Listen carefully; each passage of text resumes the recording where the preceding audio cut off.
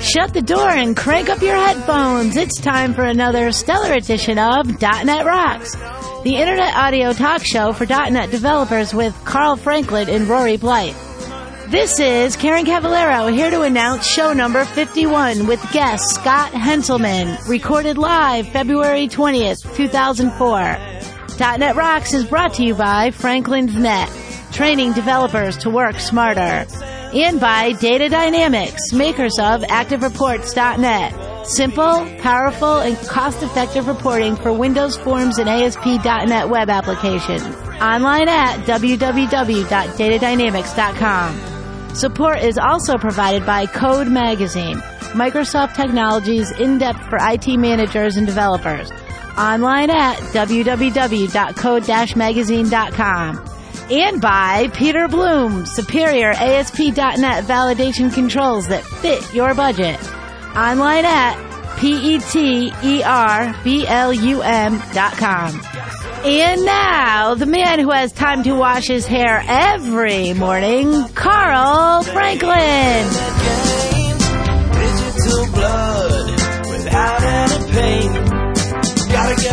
Thank you. Thank you very much. Thank you, Karen. Thanks to the listeners. Thank you. And thanks to everybody for tuning in to this, our second live .NET Rock show. I am your host, Carl Franklin, in New London, Connecticut, as always. And I'd like to introduce the most dangerous man in Portland, Oregon, currently, and working with .NET. Will you please welcome my co-host, Mr. Rory Blythe? Hey, how's it going? That's how I introduce myself, of course, the most dangerous guy with .NET. I like to scare my clients away a little bit. Yeah, that's cool. Thanks, Carl. Yeah, so I'm here in Portland for another few days before I move out to the East Coast. And people may notice that you're choppy a little bit, audio-wise, and that is because you are Skyping in. Exactly. People have been asking me on my blog, why are you moving to New London to do this show? And this is exactly why I'm moving to New London to do this show. And plus because it's a lot easier when Carl and I are sitting across from each other and also more fun. Absolutely. So, you're listening to the choppiness tonight.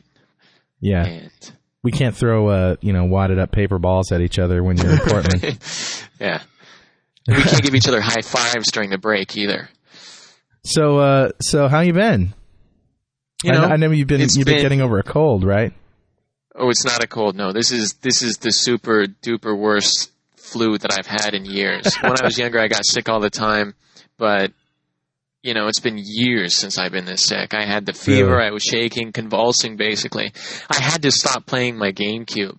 I was playing this game, and I just started shaking uncontrollably. And I was so angry. I put down the controller, and I stared at it, and I just had to give up and accept that I was too sick even to play video games. Now, is that normal flu behavior, shaking uncontrollably, or is that indicative of some mental illness or something? That is normal flu behavior. That's when the fever's hitting, but you're so wrapped up in the stupid game you're playing that you don't even realize what's going on, and you aren't sure if you're having a seizure or what. You're just mad because you've gotten to a cool place in the video game and you don't feel like stopping. So I had to put it down, and I went into the cold sweats, and you know when you're eating spaghetti and you stick the fork in the noodles and you twist the fork around? Yeah, I felt like somebody stuck that fork into my intestines and just started spinning. Oh, yuck. So it wasn't fun. It wasn't pleasant. And aside from that, I got my hair cut. Ooh, so no longer the flock of seagulls look, or? No longer the flock of seagulls, yeah. Corey and I went out to dinner a couple of weeks ago, and the guy who sat us, as we were sitting down, I was a little tired, and I was rubbing my eyes, and he couldn't quite see my face. So right before he leaves, he says, "You ladies have a nice meal." And I was like, oh, God. I got to get my hair cut. And then at work, this guy, Scott Carrick, he's one of the DB programmers out of Northwest Natural, walks up to me and he says, "Hey, Rory." Totally deadpan. I say, "What's going on, Scott?" And he says, "Your hair?" I say, "Yeah." And he says, "You can claim that it's dependent on your taxes." So that was awesome. And then like 2 days later, same guy walks up to me. "Hey, Rory." Yeah. "What's going on, Scott?" He says, "Your hair?" And I was like, oh, God, here it comes. And he says, that counts as one piece of carry-on. So I don't usually like to broadcast to thousands of people when somebody's really effectively insulted my hairdo, but Scott has a knack for. And we might as well embarrass him. What's his last name? Scott Carrick. Oh, man. Yeah, I think you said that, yeah. Well, if you want to embarrass him, let's just tell everybody that he codes an RPG, all right? There, I've had my revenge. So, don't bust our balls, basically, is what we're saying. yeah. We have the microphone. Yep, that's right. We'll say whatever we want. RPG. You got that? RPG. RPG. So. RPG sucks. Hey, I don't know anything about RPG. It's like assembly language for data. It's some scary stuff. I've only heard stories. I know people who made a lot of money in the 80s with RPG. Oh yeah. Yeah. Because it's not a language it's not like .NET. You don't do it because you love it. Yeah. You don't go to like the big RPG convention and be like, oh, RPG! You kind of you mope in the doorway. You won't be hearing RPG your eyes rocks. are kind of stunk. And that's awesome. Or Fourth Rocks or something like that. These are not shows you're going to hear about anytime soon. Shows we aren't going to hear. Well, anyway, we get some mail, as you know. We get lots of email from people. And we got a surplus of .NET Rocks mugs with Mark Dunn's name on them, so I figured, hey, let's put 2 and 2 together, read the mail, get rid of the mugs.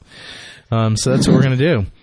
I'll just read a couple here. This one is from Josh Baltzel.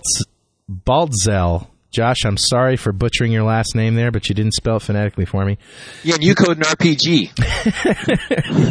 He says, .NET rocks my socks off is the subject of his email. Awesome. I wanted to drop you a note and let you know that I'm really enjoying the live show. I've been a fan of Rory's website for a while now, and I think he's a great addition to the show. Keep up the good work. Thank you, Josh Baltzel. Josh, you are the proud owner of a .NET Rocks mug. What's up? Thanks, Josh. Yeah, how cool is that? That's a nice little compliment. Stuff. Yeah. And this one is from Austin Wise, who says, this is about ODBC logging and kernel mode caching, which we were talking about on another show. After listening to the show with Pat Hines, I enabled ODBC logging on my web server. Recently, I was reading the help file in Windows Server 2003 for IIS, and I came across this. When ODBC logging is enabled, IIS disables the kernel mode cache. For this reason, implementing ODBC logging can degrade overall server performance. That's nice to know. Thank you. Yeah, that is Thanks, good. Austin. And you will also be receiving a .NET Rocks souvenir coffee mug. It's going soon to be priceless because, it's the first year, right? It's kind of going to be like the Butcher album, the Beatles. They recalled, and never mind. Anyway. Only a few people are going to know what I'm talking about, I'm sure. Anyway, this one came from Australia. Eric Sjarby. And again, Eric, I'm really sorry. I can't really pronounce names on the spot like that without doing some research. Anyway, he says, Hi, Carl. Hello from Australia. I'm a senior .NET developer here in Sydney and a constant listener of .NET Rocks for a while now. A bit about myself. I've been a developer for 10 plus years, where I started with Visual Basic in '92 and quickly migrated to C, C++ in Unix. That was a learning curve. Then I have Java to push me back into Windows in '96. Consequently, I migrated into the .NET world since the Beta 1 release. Funny story. I was so impressed by the .NET framework in the early Beta 1 release that I started to write a book titled, I Can't Believe It's Not Java. I submitted the manuscript to Rocks Press, but they did not like the idea. I think that's because they went out of business. Oh, they didn't. It's not that they didn't like it. It's just that they didn't have anybody there to write you a letter saying we love it. I don't know. Anyway, but they did not. But they did not like the idea. But this book later became Professional.NET for Java developers using C# 2 years ago. Okay, well, so that was before the whole Rocks thing. Anyway, when I think now, I can definitely believe it's not Java for so many reasons that you probably already know. Number one, it's better. Yeah, it doesn't suck. No, hey, we like Java, and the programmers that program in Java. My brother is a Java programmer. I love my brother. Hey, I do some Java stuff. That's how I know .NET is better. Oh, well, okay, that's good. And stick around next week because we're going to be talking with Ted Neward and Bruce Tate all about the whole Java versus .NET, and doing hearing from real people who've done both. As opposed to Rory, who's not a real person. I just wanted to correct myself there, in the way that I know how. My passion for back to the letter now from Australia. My passion for the .NET technology was so much that I kept on dropping Java-based contracts and even took some time off to write and review books about .NET. I am a C# developer, but I also have lots of respect for VB.NET developers and love listening to your talks about it. Anyway, I just wanted to drop this email and to let you know that lots of .NET developers are tuned in to .NET Rocks here down under. At this point, I just wanted to know when Petzold is going to take some time from his mind trips and drop by .NET Rocks. Yeah, we want to know too. That'd be awesome. Yeah, we'd love that. He's a great guy. I met him once, and I think I told the Petzold story on another show, but you'll have to go find that. P.S. I don't expect you guys to send any freebies to the other side of the world, but it sure would be nice. Well, you know, Eric, I'm just feeling generous right now, so yes, we will send you a freebie. In fact, I think we're going to send you a copy of Visual Studio.NET Enterprise Developer. What do you say to that, huh? Wow. All right. Just because, you know, you're a nice guy and you butt-kissed us enough to get that out of me. Well, no, that's cool, though. There's people as far away as Australia who are listening to the show. It's very cool. Really cool. Yeah. Well, as a matter of fact, we got an email from a guy from Argentina who was listening live the last live show in Argentina. So there's some guy in Argentina drinking coffee listening to .NET Rocks at 12 noon or whatever it is over there. Here's another one from David Foster. And this guy says, "Hello, Carl Franklin. I have finally caught up. It only takes about 2 months.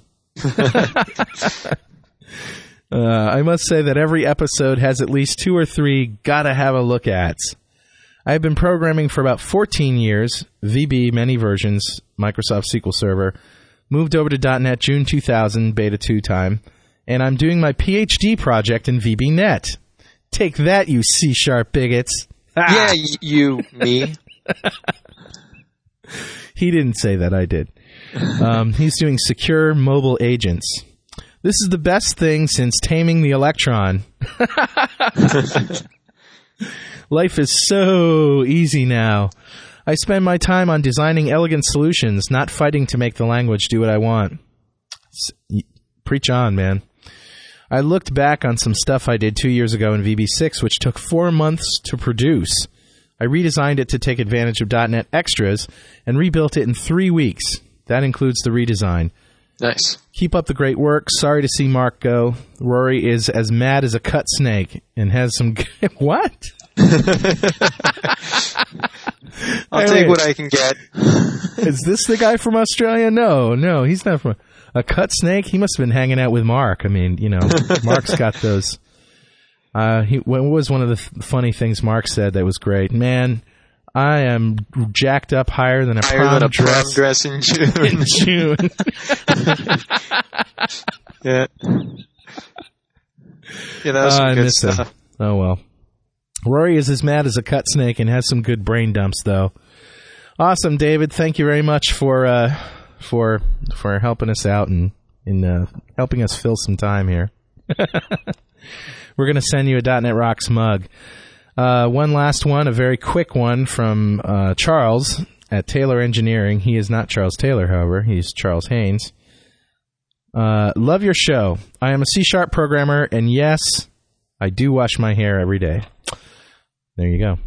There's the letters. Nice. Charles, we're going to be sending you a mug, too. And we are going to be taking calls during the show. Before I introduce Scott Hanselman, I'd just like to let you know that we have a website set up at www.franklins.net/call.netrocks. That's CALLDOTNETROCKS. During the live show, every week, in fact, this is the first week of what we hope will be a long stretch of weekly live shows until we pass out. You will be able to go to that page and not only enter in text questions for us to read on the air, which will, make you eligible for prizes and stuff, but you can also get our phone number to call us during the time we're taking calls. And if you like Skype, like Rory is on Skype right now, and, it sounds great, doesn't it? It's a little... Sounds goodish.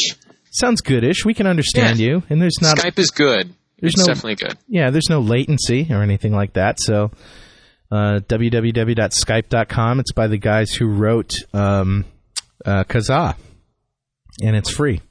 It's in beta, however. I don't know if the release version is going to be free, but who knows? For now, go for it. So, Rory, I've been reading your blog for the last couple days and pissing my fucking pants.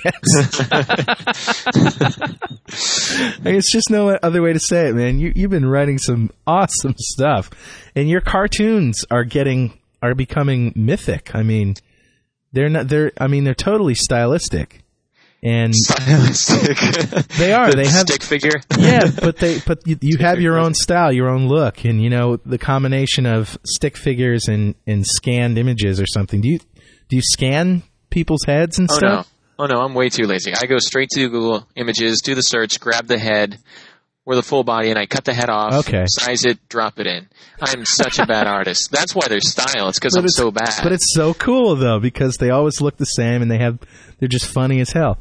I like the one you did about the dog, the neighbor's dog. Was that a true story? The neighbor's dog was barking at 3 a.m.? You say it in the past tense. Was that? No, it is a true story. It's still that true. Dog doesn't just bark at 3 a.m. It never sleeps. It's barking right now? It never stops barking. Yeah, it doesn't even inhale. It's one continuous bark that goes on around the clock and never, ever, ever stops. Oh, God. And it triggers off the neighboring dogs. So you get dogs barking in this neighborhood, and then the dogs in the next neighborhood over here, the barking. In fact, there are probably dogs barking in your neighborhood right now who were triggered by this Barks Across America that started over here in my neighborhood with this crazy dog that the neighbor can't turn him down, can't ask him to be quiet. It's a border collie, so it's naturally insane, and you can't blame it. And as you said in your cartoon, that the barks are actually so powerful they're bouncing off of Mars and disrupting the Mars rover, right? Well, that was just simply hyperbole being used to get my point across. Oh, really?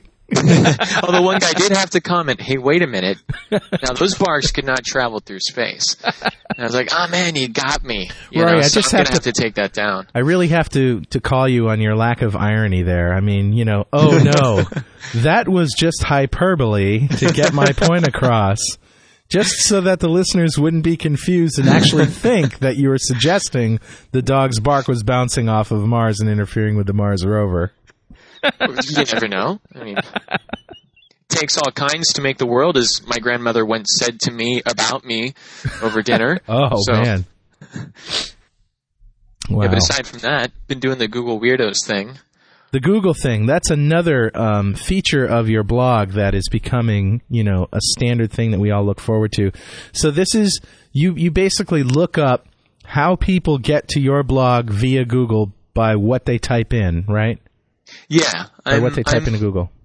I'm lonely and I have a lot of time on my hands, so I comb my logs regularly. And one of the things I love to do is look and see how people are getting to the site, because you get the Google refer information in your logs. And I like to go through and just read every single last one. And this is much more entertaining than you would really think. Because people get to your site and you have no idea how this particular Google phrase hooked up with your post. They must have found your post off of page 137 of the search results or something, but still they got to you. And you get to keep the phrase for yourself. And I've been collecting them and putting them up. I've done 2 editions of this now. I call it Google Weirdos because it's perfect evidence that this planet is made up of absolutely strange people, much stranger than you or I will ever meet, because these people probably don't come into contact with other people ever. That's how they're so strange. It's bizarre stuff. And so I've been calling it Google Weirdos, and that's been getting a good response. So, well, lay a few of them on us. I mean, yeah, we'll do the mini Google Weirdos here. Okay. The .NET Rocks Google Weirdos. So, looking through them this week, I pulled 6 out here that I thought were nice, funny little things. Okay. And what I found is that there's this trend now. Now that people know about Google Weirdos, they're using it to contact me. They're sending me messages through Google. So this is creepy. You think it's weird that your ex-boyfriend hangs outside in the bushes and looks in through the window or whatever? I mean, you think that's creepy? Or I mean, that is weird, but this is really creepy because I'm looking through my logs. Well, they know you're going to share it with the world, right? So right, they know I'm looking. So it's almost like graffiti. It's cool stuff. So I'm looking through here, and here's the first one. I love this. Rory Blythe, Google Weirdo sucks, and so do you. That's really crafty. That's creative. This person hated me but was enough of a fan to go in and send me this message through Google. So I get it. That seems to be a common theme on your blog, doesn't it?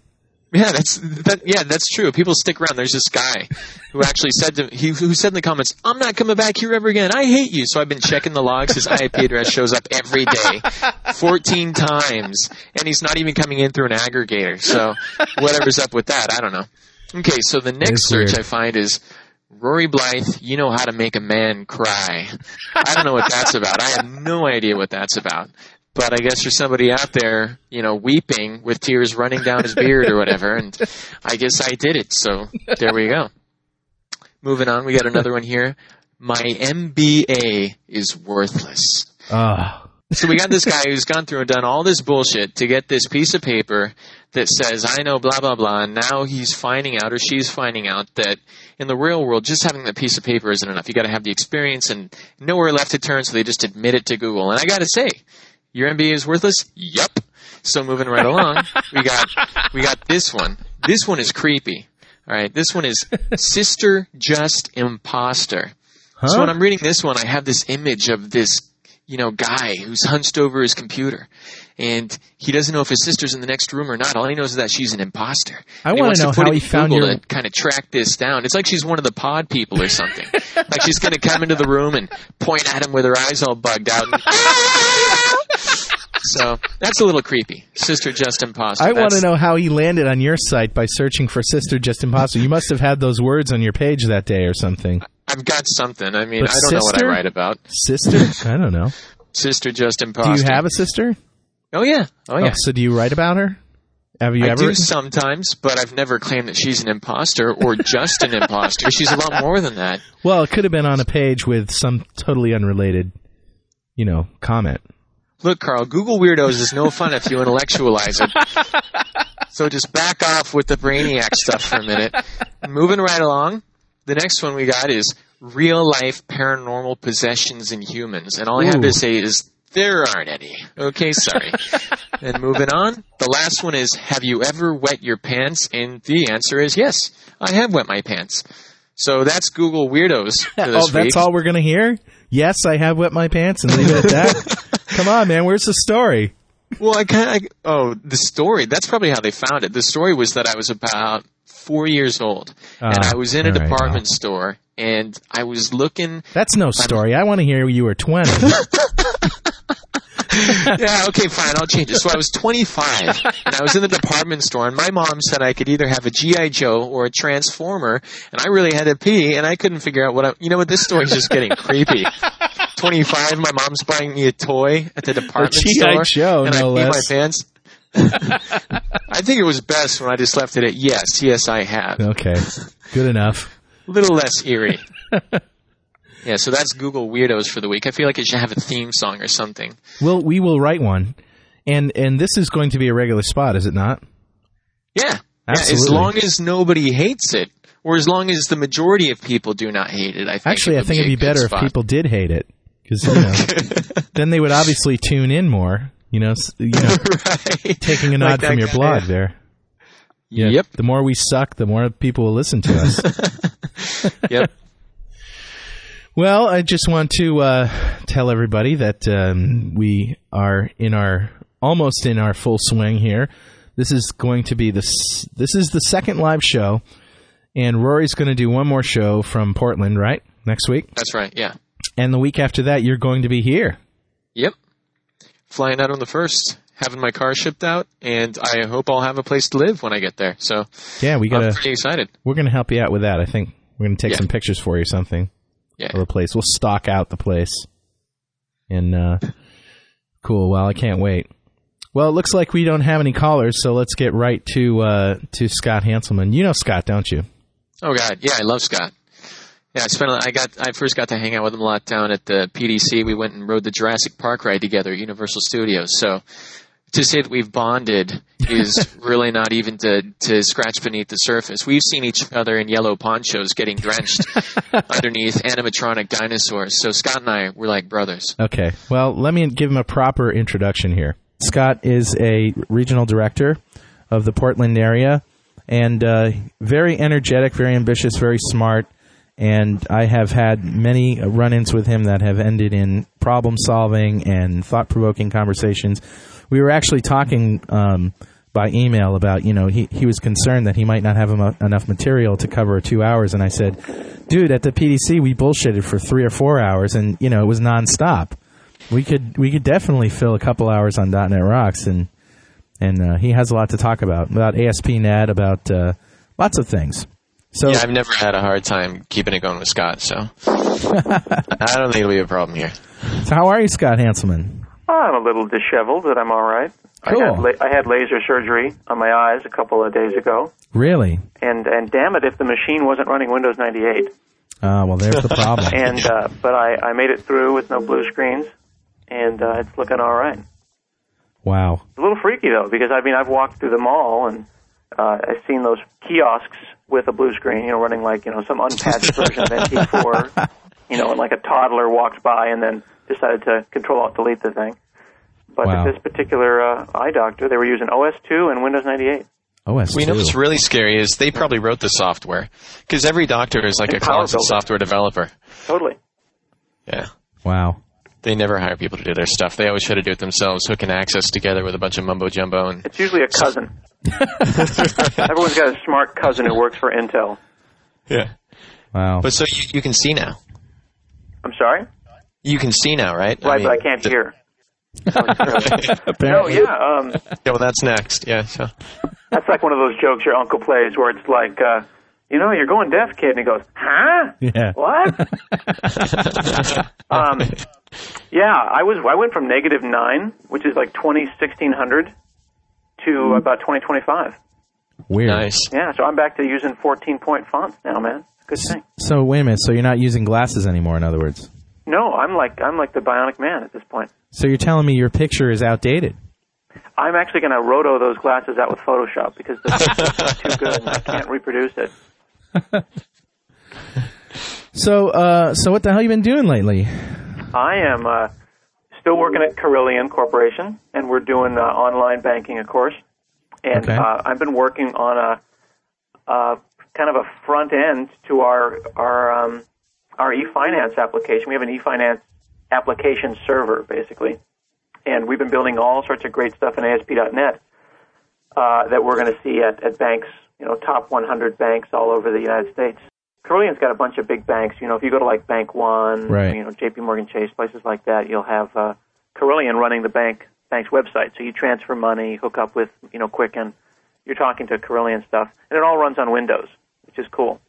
We're usually an island of Windows in the middle of a bunch of Java. Most big banks, they run Java, some kind of weird middleware that they bought during the boom in front of it's usually, Java and baling wire.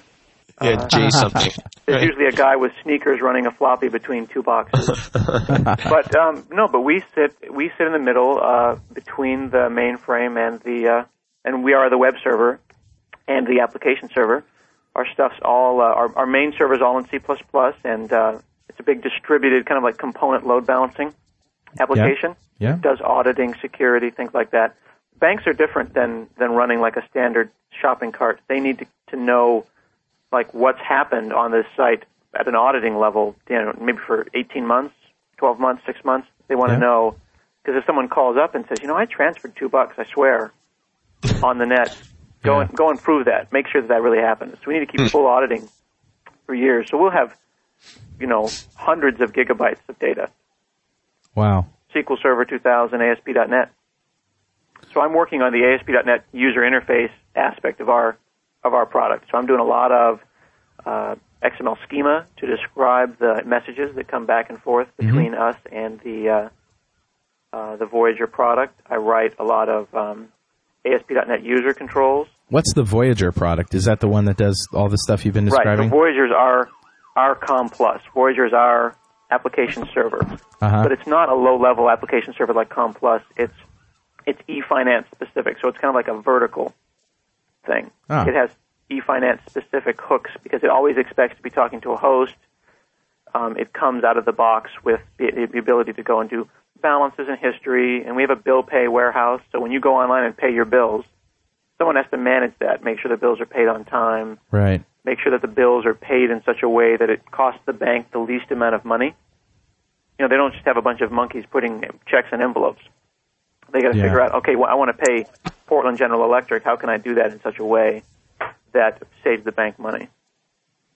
Yeah. So we manage all of that stuff. Okay. Well, I know that you've gotten into the idea of declarative programming a lot. You know, maybe XAML has something to do with that. This is something that's kind of a new idea for many people. Maybe the HTML programmers are rejoicing, and the C programmers are rolling around in their grave. I would say in their graves, but they're not dead. What do you think of declarative programming? I think that if you can write an engine to generate your code, and rather than programmatically trying to express something with ifs and whiles and such, if you can express it declaratively, if you can express something like from a user interface person's point of view, say you've got a user interface that's got a bunch of tabs, and that's the interface for your application, and you want one tab to not appear if a person isn't in a certain .NET role. Maybe if the person doesn't have bill pay rights, he doesn't have a bill pay ability on the site, I want the bill pay tab to disappear. Right.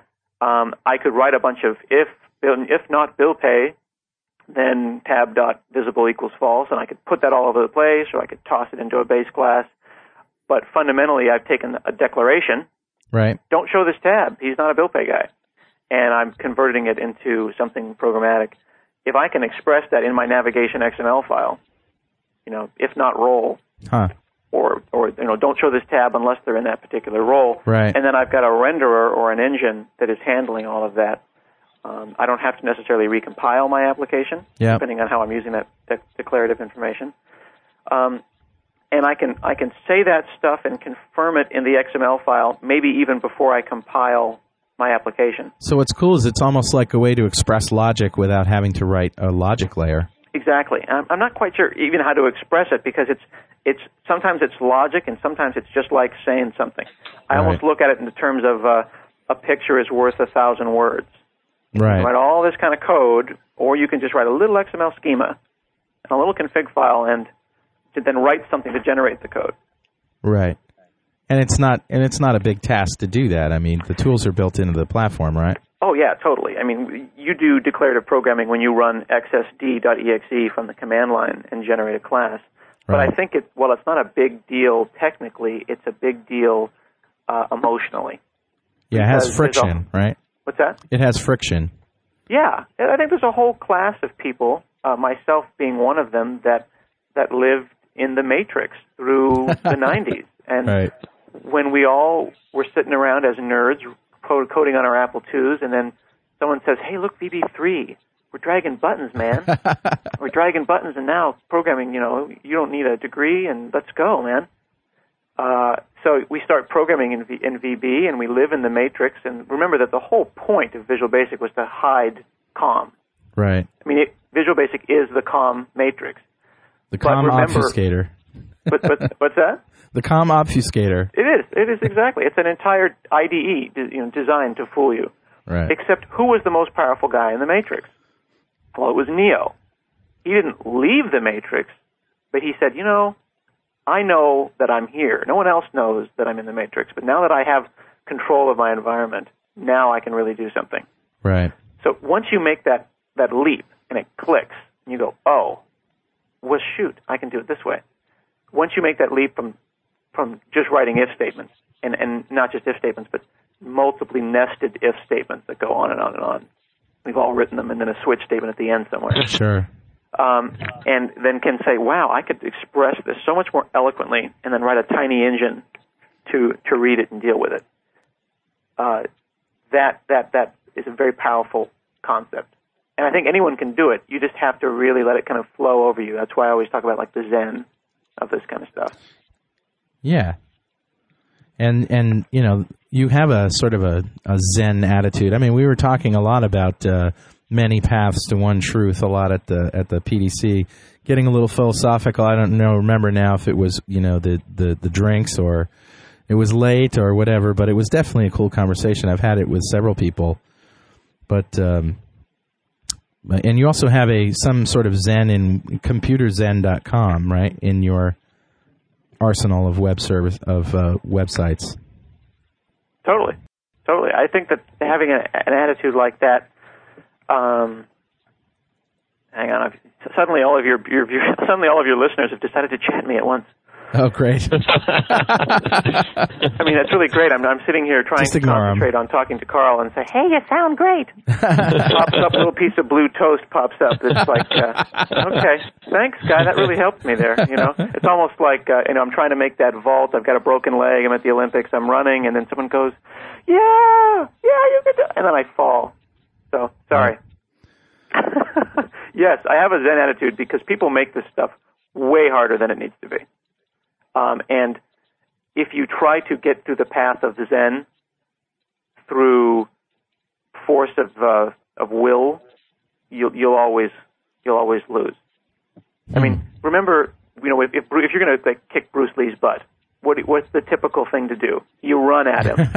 He steps to the side, and then you fall on your ass. Right. That's not Zen. No. But to use that person's power against them, that's Zen. To explain that and then say, well, wait a second, how does that have anything to do with programming? Well, if you need to ask that question, if you don't understand it, then you're not really at that place yet. Scott, what do you mean by Word documents have no teeth? So if you apply declarative programming, let's just start with the first word, declarative. So if I have a Word document, maybe some business guy decided to write out a Word document to declare how he wanted the site to go down. He's like, all right, the site's going to look like this. So he starts writing, and he spends all this time in Word writing how the site shall do this, and let's say account, for an example. An account object has this, and he makes this really beautiful table in Word with lots of neat stuff, and all the different data types and explanation about what an account looks like or what a payment or whatever. And then we go on and we design, and then I look at the Word document, and maybe I put the Word document up on one monitor and I write my code, and I basically copy from his declaration, from his Word document, into something in my .NET application. And who did that translation? It went through my brain. Basically, he goes and writes a ridiculous amount of actual text. Perhaps even more keystrokes occurred in Word than occurred in Visual Studio. We go through the process. It comes time to go to production. Something crashes. Maybe it only crashes, when a certain code path is run. And the Word document guy, the business guy, looks at his Word document and says, hey, you guys, look here, page 56, subsection 5, table 4. It's clear right. that this is not supposed to happen. Site's crashing. That Word document is cold comfort. Word documents don't have any teeth. Word documents can't break my build. Right. Word documents are important. They're from all good things flow the original design idea. But if I express that design idea in a way that doesn't help me, a Word document can't fail a unit test unless I wrote a unit test about something in that Word document. So what things in a Word document could we remove and perhaps put into our own XML vocabulary or put into XML schema? So then I could describe an account object in my own XML schema, perhaps annotate the schema with attributes that are custom to me while still staying with something that is valid XML schema. Yeah. Then doing code generation on that Word document as far as I can, meaning not just into an object, but maybe into pre- and post-validation business rules or partially even generating my user interface. Then, if he changes the schema, and I have an automated build process, maybe he switches an int to a long, things break. Right. And you think, well, wait a second, things break, is that a bad thing? Well, no, that means that I've actually caught a bug at design time. Right. I mean, it's like early bound it's early bound plus plus. Yeah, you want to catch them at design time. It's the whole one of the greatest things about .NET is you can catch so many more things before you even run the program because the compiler's really intelligent at reporting errors. Exactly. And now if you were trying to convert an XSD into a class using Visual Studio or XSD.exe, then that's catching something even before the compile. Maybe if it didn't work, where you get to look at that code. So it's adding more stages. Life isn't just compile and run. Right. It could be code gen, compile, unit test, run. Yeah. You've added 2 stages, 2 new places where you can catch your your bugs. I'm a big fan of code generation. I know you are too. I had a guy in my VBNet masterclass who worked for Hamilton Sunstrand. He still does, and I caught up with him a while ago. He said that his programming model, he used to spend all his time writing code for applications. Now he writes code that writes the code for his applications and spends very little time actually writing the application itself. And I thought, if more people spent more time writing code that writes code and perfecting that process, then when it comes time to be agile about changes that you need to make in your business logic or changes that in the database that need to, permeate throughout your code, it's no big deal. What he was doing was, just as you said, he had a process that went out to his database and created typed data sets for all his tables, and then created command wrappers for his stored procedures. Cool. And shelled out to XSD, created those typed data set classes, bundled them all, emitted out a VB file, called the compiler, built it, and that reference to that DLL was already in his project. So all he had to do is rebuild his project after running that processor, and he's got the new stuff. So Then he went fishing. Yeah. Then he went fishing. Exactly. That's awesome. Yeah, we actually made a namespace specific to generated code, and when we generate our C# files or our VB.NET files, we actually decided to adopt a standard for our source code. So if it's a generated thing, it would be like account.g.cs or account.g.vb. And then we have a generated namespace. So if you just recompile, you've already imported Carillion.generated.types. Right. Works exactly like you're talking about. But you can generate not only code, you can generate unit tests. If you have enough information in that schema, generate unit tests. We actually generate automated test data. Yeah. And then you can start adding other kind of tools within your automated build. I mean, this is all part of a formal automated build. Right. Just simply do code generation and not decide to go all the way and have a build server that's building automatically unit tests and things. Yeah. Yeah. That's pretty cool. Yeah. One of the things we did to augment it was we've added a series of open source tools like NANT, NUnit, NCover, using different open source build tools. We use right now we're using CVS for our source control. Right. When we check a file in to CVS, the build server notices that a file's been checked in, kicks off the build automatically, sends out a report to the team as to what's been checked in, what changed, whether the build succeeded or not, and then whether or not the unit tests, which run automatically after the build, succeeded or not. Sweet. And that's all part of this process. So if someone even changes a schema, that qualifies as changing the build. We recompile with the code gen, then recompile the app, then run all the unit tests to make sure that a data type somewhere in a declarative document that used to be a Word document didn't break the build. You're also really hot on client-side validation. As a rule, I know that there's been a raging debate in the industry for years about where do we validate stuff, and I know that you're thinking about this too, and that so many people are looking for a one-size-fits-all answer to all questions like that. And so the question is invalid, Which do you do? Where do you do validation? Do you do it at the server? Do you do it at the client? Well, what are you validating? Are you validating uppercase, lowercase? Are you validating email formats? Or are you validating a business rule? Right. Like we're not open between these hours or whatever. That will totally make up your mind. How you know what I'm saying? So yeah, those are declarations too. Typically, those live in Word documents. Someone goes and says, "Oh, when they click on this checkbox, then make sure you enable that text box and make sure that there's currency in it." Right. And they say that, and then you have to go as a programmer and take that business guy's English and turn it into whatever. Right. .NET.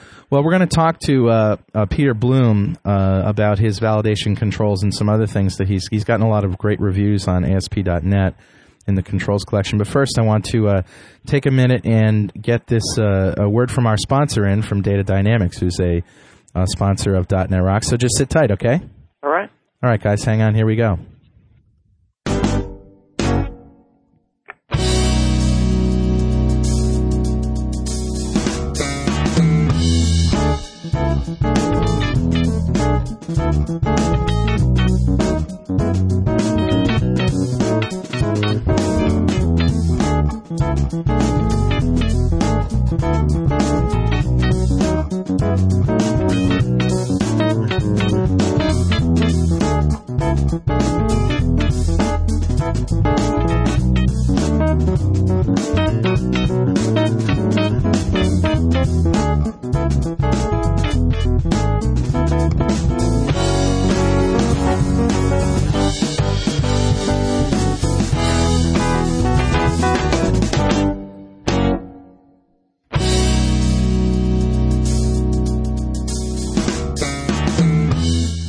Hey guys out there, thanks for tuning in. Thanks for putting up with our live show and the problems therein. Well, I'm here to talk about Active Reports for .NET, and you know that Data Dynamics is now a regular sponsor of the show. We love Active Reports for .NET, and we promote it all the time. So I do want to talk to you about it. It's a rewrite of the popular Active Reports 2.0 that Data Dynamics has done. It's rewritten in Managed C# and has integration, real tight integration with Visual Studio.NET. So rather than having a report exist on a server somewhere, it exists right within your web page or your Windows form. And it allows Visual Studio Net programmers the ability to leverage their current programming language, so you don't have to learn an extra language to use it. So it's based on a per developer licensing scheme, and it's royalty free to distribute. Comes with a report wizard and a Microsoft Access report conversion wizard, so you can start creating reports quickly. Also has the ability to export to Adobe PDF, Microsoft Excel, RTF, HTML, text, and TIFF formats. Can also be used in both Windows-based and web-based applications, as I said before. It includes a Windows Viewer control that supports split and multi-page views, a table of contents pane, and text searches. Also has the ability to customize the viewer's toolbar. So, really good stuff. The standard edition is $4.99. The site license is $34.99. And the professional edition is only $12.99. Site license maxes out at $9,099. So check it out. Go to www.datadynamics.com and get your trial version of ActiveReports.net today. Now let's get back to our show with Scott Hanselman, and we'll call up Peter Bloom and talk about his great controls. Stick around. Don't go away.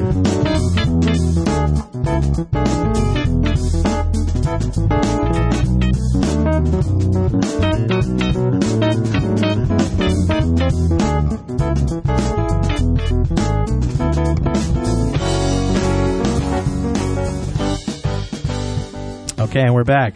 We have on the line Peter Bloom from peterbloom.com. That's PETERBLUM.com. He has been writing some ASP.NET server-side controls and has been getting rave reviews. 8 of his 11 products are free, and you can go download them at peterbloom.com. Like I said, at ASP.NET in the controls gallery, he's been getting the highest ratings of anyone up there. Peter, are you there? Hi, Carl. Hi, everyone. Hey, how are you? Peter. Good. So tell me about yourself. Tell us about yourself and your products. Well, I've been running this one-person ASP.NET controls and tools company since August 2002. You've already mentioned that I have 11 products, 8 of which are free. Right. Okay. So tell me about some of those free products. Well, I'm going to tell you about a couple of them. ASP Design Mode Extender is a tool that lets custom control developers solve a problem they couldn't do with Visual Studio before. That is, reach into XML files that are in your web application folder, such as the web config file, a resx file. That allows you to provide a new level of design mode capability. Cool. Another product is Traffic Monitor. If you're running traffic reports, you're gathering IIS logs, and those IIS logs have a lot of information that could be boiled down and built better. Traffic Monitor generates the IIS logs differently. It lets you generate it with more precise information and makes a smaller import file. Now that the format for that logging is standard and compatible with IIS, right? The format is definitely IIS format. Okay, it just provides better logging. Wow, and that's free too, huh? Yep. So you have 8 free controls. What about your commercial products? Well, my commercial products are Peter's polling package, Peter's date package, and professional validation and more. Now, before I ask you about any of those, just tell me, like, what's the typical price of these, just before we hear the features? They start at $50 to $100. Okay, so they're definitely not going to break the bank. No. So tell me about the polling package. I guess that's polling, like, as in taking a poll or a vote. Yeah, online? The standard voting control you see on many websites. It has a number of properties to make it a very flexible user interface, and it includes a complete web-based data administration system. Wow, sweet. So what are some of the features of that? I mean, do these controls have a lot of properties? Are they pretty extended or extensible? Oh, I love putting properties in. Fun to make the product as flexible as possible. And so that is a $50 product, the polling? Correct. Sweet. What about the date package? Well, Peter's date package is one of the most popular date entry packages on ASP.NET. Most popular, how do you measure that? Do you have downloads? Aside from a lot of commentary about it, when you go to the ASP.NET control gallery and you look at the number of ratings out there, this product has the single most ratings of any product on the whole gallery. Wow. Nice. You know, I noticed that all of them are 5-star, too. There isn't even one 4-star rating up there. Pretty sweet. Okay. And so you've got lots of different calendars and controls for I hate dates, by the way. Yeah. Yeah. So how many controls are there in the date package? 19 controls, including date text box with pop-up calendar, time entry, duration entry, month-year entry, a client-side calendar, which replaces Microsoft's calendar, and even validators for all that. Now, I know that you're big into validation and validators, and Scott actually uses your tools and has said great things about them. Tell me about your professional validation and more. That's the product that you sell that does client-side validators, right? Sure. Well, professional validation and more is a suite of over 30 controls, and it has two general categories of controls, validation and a client-side toolkit. Validation is offered by Microsoft, as you already know, but has a number of limitations that I found after building so many controls based on it.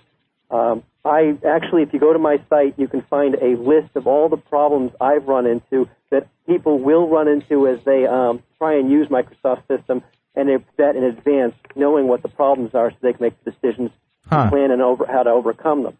Wow. For example, they spend a lot of time writing code when they really should be, it should be built into the software to do this stuff. Right.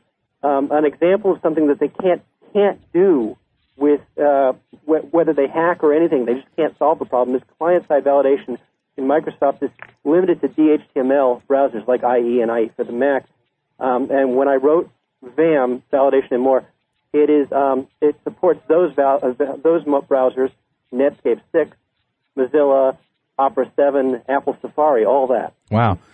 Now, when I think of validation, I think of the rules of evaluation. Microsoft supplies 5 validators for those rules. How does VAM or your product expand that? Well, VAM has 22 validators, such as text length, email address that supports Dave Wanta's ASP.NET MX product for true address validation, even a credit card number validator. There's a lot of rules of evaluation that are simply not available in Microsoft's system that are necessary. For example, a concept called validation groups, where you have 2 submit buttons on the page. Each are associated with text boxes that have their own validators. In Microsoft's case, you hit submit, and all the validators on the page get fired, but you only wanted those that are associated with the submit button. Validation group solves that problem. Yeah, I hate that. Another common case is a validator that should be silent in a certain situation. When a validator is associated with a text box that itself gets disabled, the validator should get disabled as well. I agree. And VAM solves this by having an enabler property that recognizes the rules that will shut itself off. Wow. That's awesome. Yep. So tell me about the client-side toolkit. The client-side toolkit. Well, there's a JavaScript being used to enhance your user interface. And JavaScript, to use JavaScript, you really need to know not only JavaScript, but the HTML, DOM, and how the various browsers support these technologies. So I've wrapped up a number of tools in server-side objects so that I generate the correct JavaScript code for you. That includes some text boxes that filter keystrokes like integer, currency, decimal, and so forth. And it includes something called the field state controller, which is a special web control that monitors clicks and changes on the page. When something changes, it takes over and updates other field states, such as it makes another field visible or invisible, enabled, changes the style, whatever. Cool. Wow, that's great. So I guess starting at $50, it's cheap, really cheap. It saves a lot of time. Now, I know Whidbey is all about reducing code size through better controls. Is VAM sort of doing what Whidbey is going to do, or is it going to do things Whidbey won't do? Does it? The philosophy you just stated with Whidbey is what VAM does strive to do. It strives to take the code out of your hands and just let you set properties on custom controls, which is what Whidbey tries to do by introducing a bunch of new controls to you. Whidbey itself has not enhanced the validation to objects very much. There are two enhancements they have built into their system on validation, including the validation groups I just mentioned. Oh, that's pretty sweet. So we can get to all of this stuff at www.peterblum.com, right? Correct. And that's PETERBLUM.com. Download eight of those free controls. Also, great documentation, I've heard, right? Yeah. Scott wrote something on a blog last week. He said this. He's put me in a bad spot. If I ever start my own company, I need to have a doc at least this good. And I'm not sure I want to set the bar that high. Yeah, the documentation for Peter's stuff is unbelievable. Wow. Cool. So, Scott, you've used his stuff, obviously. Yeah, we've used this stuff, and the thing is, I want to make sure it's clear that it's $50, and that's up to Peter to decide how he wants to price. Don't think that you're getting something cheap. You're getting a 200-page PDF document with samples and indexing and bookmarks that you can use to extend his stuff and make it even more specific to whatever you're trying to accomplish. We've taken the Peter Blum validation and more, the professional validation and more, and we've actually derived from his classes using his developer guide and made Carillion-specific validators. You can actually chain validators. Like his date stuff did 90% of what we needed, and we needed one additional validation that was date-specific, so we derived from his date validator, added our own, and then chained into his stuff. So it's just as good for the informal validation person who just wants to drag a few controls onto the design surface, but for also the advanced programmer who wants to derive from his stuff and extend it. We've gotten way deeper into it than we thought. We thought we were buying a pretty simple validation package, but the extensibility points are crazy. I mean, I can actually give you an example of something I did yesterday. Okay. I've got a transferring money. We've got a drop-down list, and there's different kinds of accounts, and the person needs to be allowed to transfer different amounts of money, maybe $10,000 from a savings, $50,000 from a home equity loan. Right. So we needed conditional JavaScript based on what was selected within that drop-down. Yeah. To write something like that myself programmatically, and again, this gets into programmatically versus declarative, and do it in such a way that it worked on any browser would be incredibly difficult and very specific. Yeah. With his stuff, I can drag in validators and conditions to enable and disable validators, and then his engine generates that client-side JavaScript automatically and works on any browser. Sweet. Well, Peter, it sounds like you need to turn up your prices a little bit. I mean, it sounds like a steal for $50. I appreciate that. Yeah. All right, well, we're going to get back to the show now. We're going to take a little musical interlude and give you something to listen to while we get regrouped here. And so stick around. Don't go away. Right here on .NET Rocks, okay?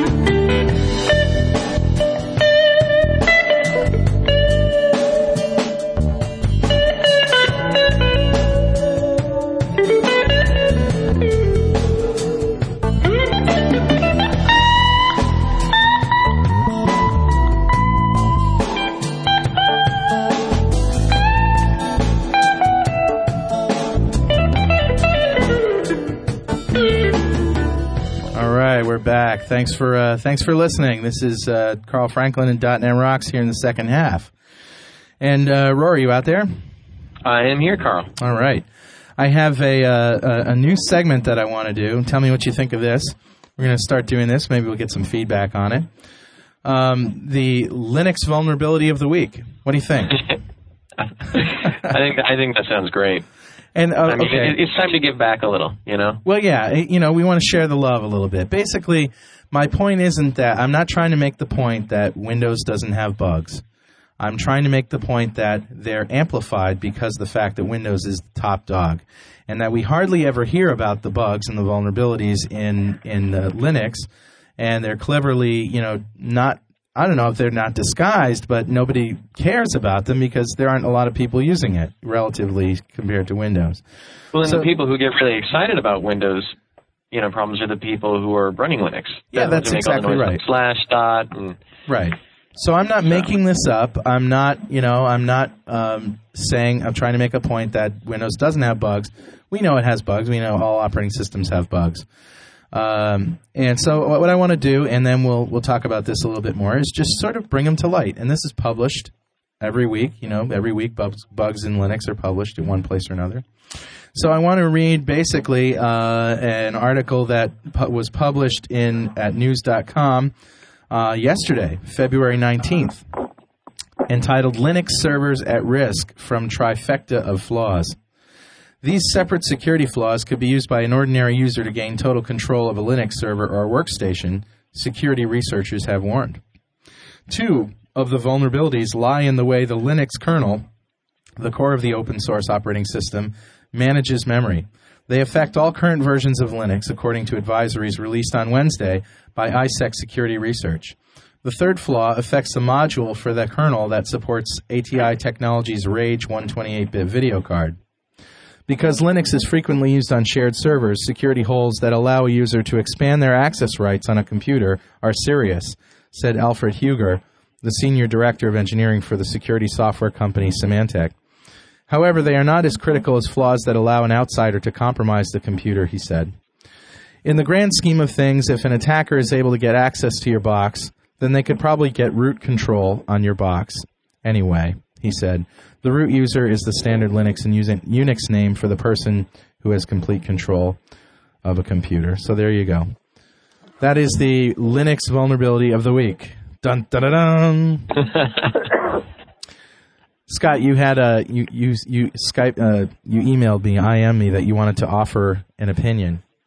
I'm listening to all this, and I'm tortured by the religious war of it all between the .NET people and the Java people, or the Linux people and the Windows people, and I totally agree. Let me put it this way: I was at the dentist yesterday, and the dentist was. They always say, oh, what do? You're a computer person. Oh, my son's a computer person, He likes the Linux. Do you like the Linux? So I had to sit there and explain to my dentist why his kid liked Linux. And, I worked at Nike for a couple of years doing Unix, and I've lived in VI and big X Windows black and white terminals. So, I can talk both sides. I've done Java. I've done .NET. But darn it, Linux is hard.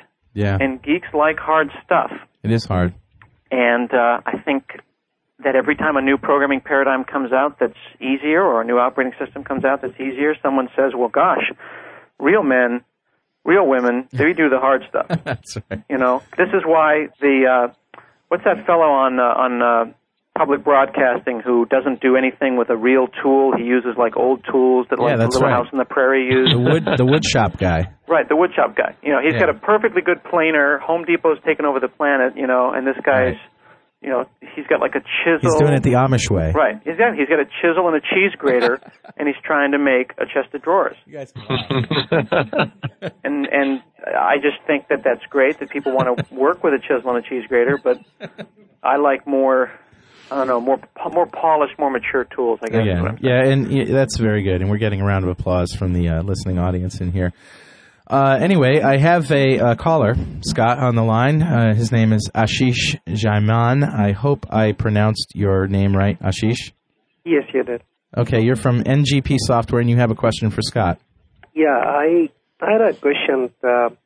I'm trying to, in user control, I'm trying to create an abstract user control, essentially, so that I can inherit from it and have many user controls which can share, obviously, what is in the base control.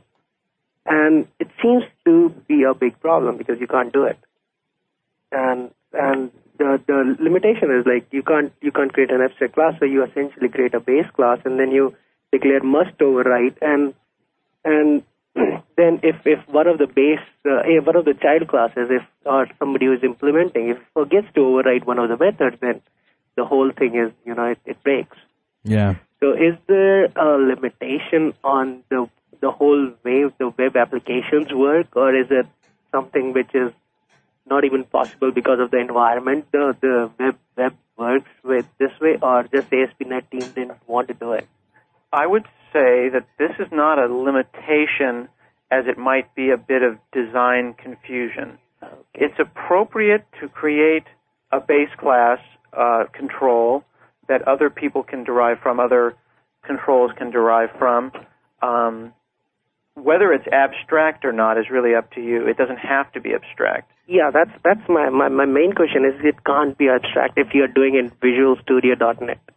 Okay, well, Visual Studio.NET does have some known problems specifically with abstract controls at design time, Yes. where if any control of the hierarchy is abstract, the designer has trouble creating those and then freaks out, and you'll end up getting weird errors that'll pop up, and you won't be able to switch into design mode anymore. You get a The white controls box will with still an work X at in it. runtime. So essentially you can do it, but you can't do it in Visual Studio.NET. I'm saying that you can do it, but don't make the controls abstract up the hierarchy. Okay. Is the problem that you're having is the inability to switch over to design mode after you do this? No. The problem is Visual Studio actually doesn't even allow you to do it. So It doesn't allow you to inherit user controls. It doesn't. it doesn't allow you to create an abstract user control itself. An abstract user control. Right. Yeah, it won't compile. So don't make it abstract. Hurts when I do this. There's no value added to do it abstractly, other than to keep people from trying to create. No, I think there is a value added if you are a big team and then you're trying to enforce from upper level kind of what you have to override. If you just make it overridable, then you may miss the whole point of object orientation there. Well, what if you just make them as DLLs, as classes? Yeah, right. If you go to server controls, I think you can do it. No, what I'm saying is make the guts of your user control a DLL, and then just access them, the different hierarchy from different user controls. Ashish is making an interesting juxtaposition between user controls and server controls. Right. Certainly we realize that this can work fine with server controls. The issue that he's bringing up is that a user control is a composite of other controls. Yeah. And yes, you can't make abstract user controls from Visual Studio. You can always go and try to edit them yourself, but you'll upset the designer. I have other issues with... you're right. You can't get a deep object-oriented hierarchy based entirely on user controls. Yeah. I have other issues with the user control, too, like, why you can't just access them by name without, doing some funky tags and things like that. What I'm saying is that, the user control experience isn't, it lacks what you expect.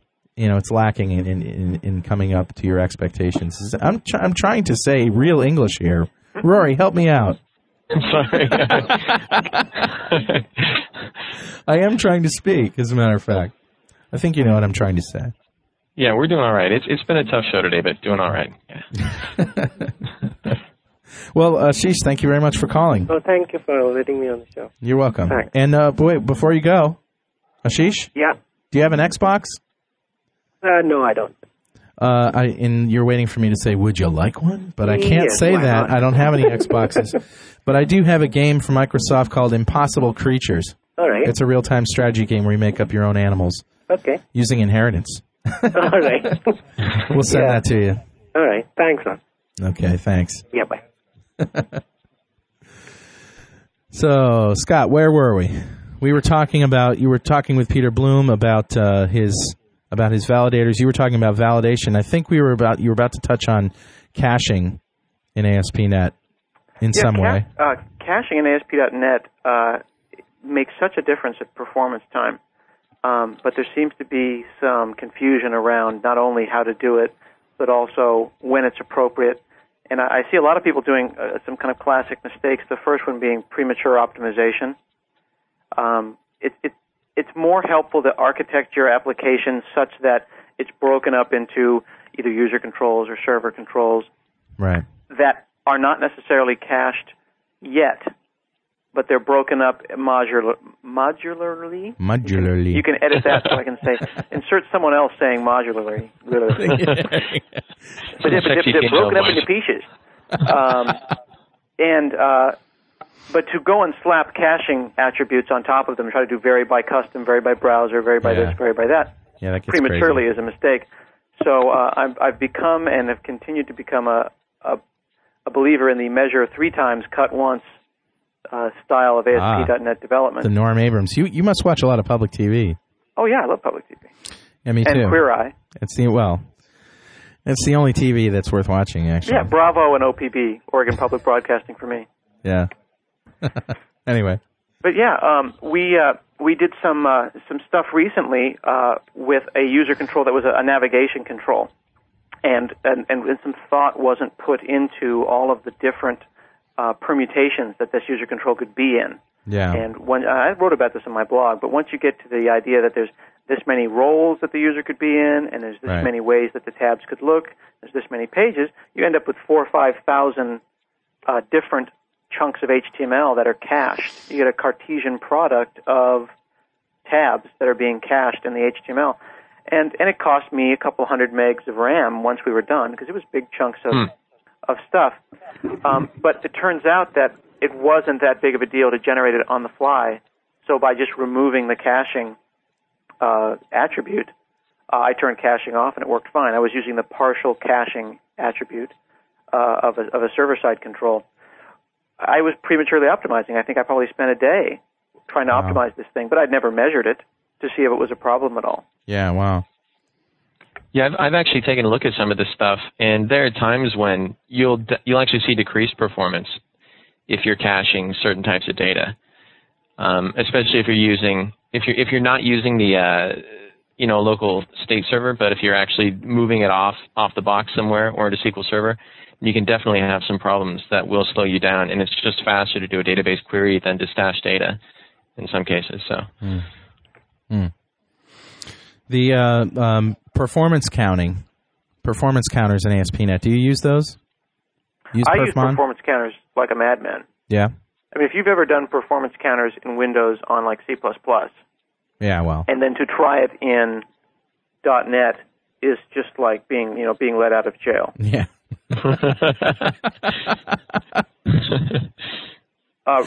Recently, I was looking at instance performance counters. When you do a performance counter, you've got your static counters, which often have, totals and things like that. And when you have an instance counter, this might be, maybe you have multiple processes running and you want one performance counter that's specific to the instance of that process. Yeah. But we're passing transactions, this kind of, not really transactions, operations, units of work, these abstract things through our finance application servers like balance, history. These aren't physical things as much as they are conceptual. But I wanted to have an instance counter on a per transaction basis or per operation basis. So since we have a router through which all these things flow with some very simple bracketing code where I start a high-performance timer and then stop a high-performance timer on the other side of that kind of main do-it block of code, I was able to go and say, if I haven't seen this transaction before, this operation before, create a new performance counter. And after the application runs for a few minutes, it's seen the vast majority of all the different operations that are going to go by, and it populated that performance counter list. So then somebody can look in the performance counter and say, well, how long is the history transaction working, or how long is the balances operation taking? And they get you a lot more granularity. So if you're going to get into performance counters, think about how your data moves from place to place, and think about maybe a time where an instance performance counter would be appropriate. Interesting. Good advice, too. Now, do you guys mind if I go back, if we backtrack a little bit? Sure. I wanted to ask you something, Scott. Yes, sir. Are you going to be teaching it at OGI again? I mean, OIT?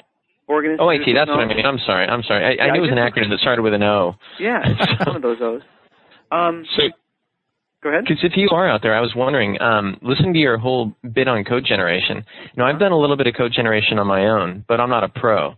I mean, a lot of what I've done has been homegrown, just sort of made up, fabricated on the spot, just totally made up. And it works for me, but I would be absolutely fascinated with an entire class just based on code generation. Have you ever thought about doing anything like that, or figuring code generation into your course or anything like that? Wow. In the middle of that sentence, I just had the image of you being escorted off of an airplane because you had too much baggage. Was that you that I saw being taken away in handcuffs? with your hair as carry-on? Hey, look, man, I made the hair jokes earlier on in the show. You opened the door, baby. Seriously. I'm on the phone, and I still was mesmerized by Rory's hair. This usually only happens in person. Yeah.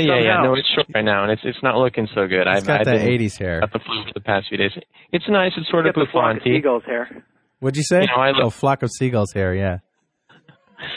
Yeah, that's a pop culture reference. It's not only a pop culture reference that Rory would understand, but it's like 15 years before he's born. No. I know the flock of seagulls thing. The guy with the white hair, and he's in the tinfoil room, and he's got the keyboard, and he's doing the thing. I used to watch cable television. Sure. Howard Jones. I think of you more as a Barry Gibb than a flock of seagulls.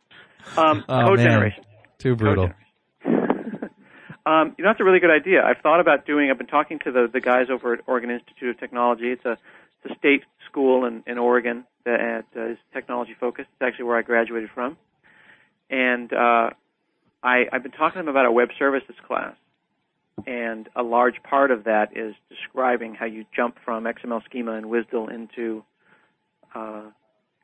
into web services. But, that's a really good idea to think about a code generation specific class. I think it'd have to be like a 400 level class or a graduate level class.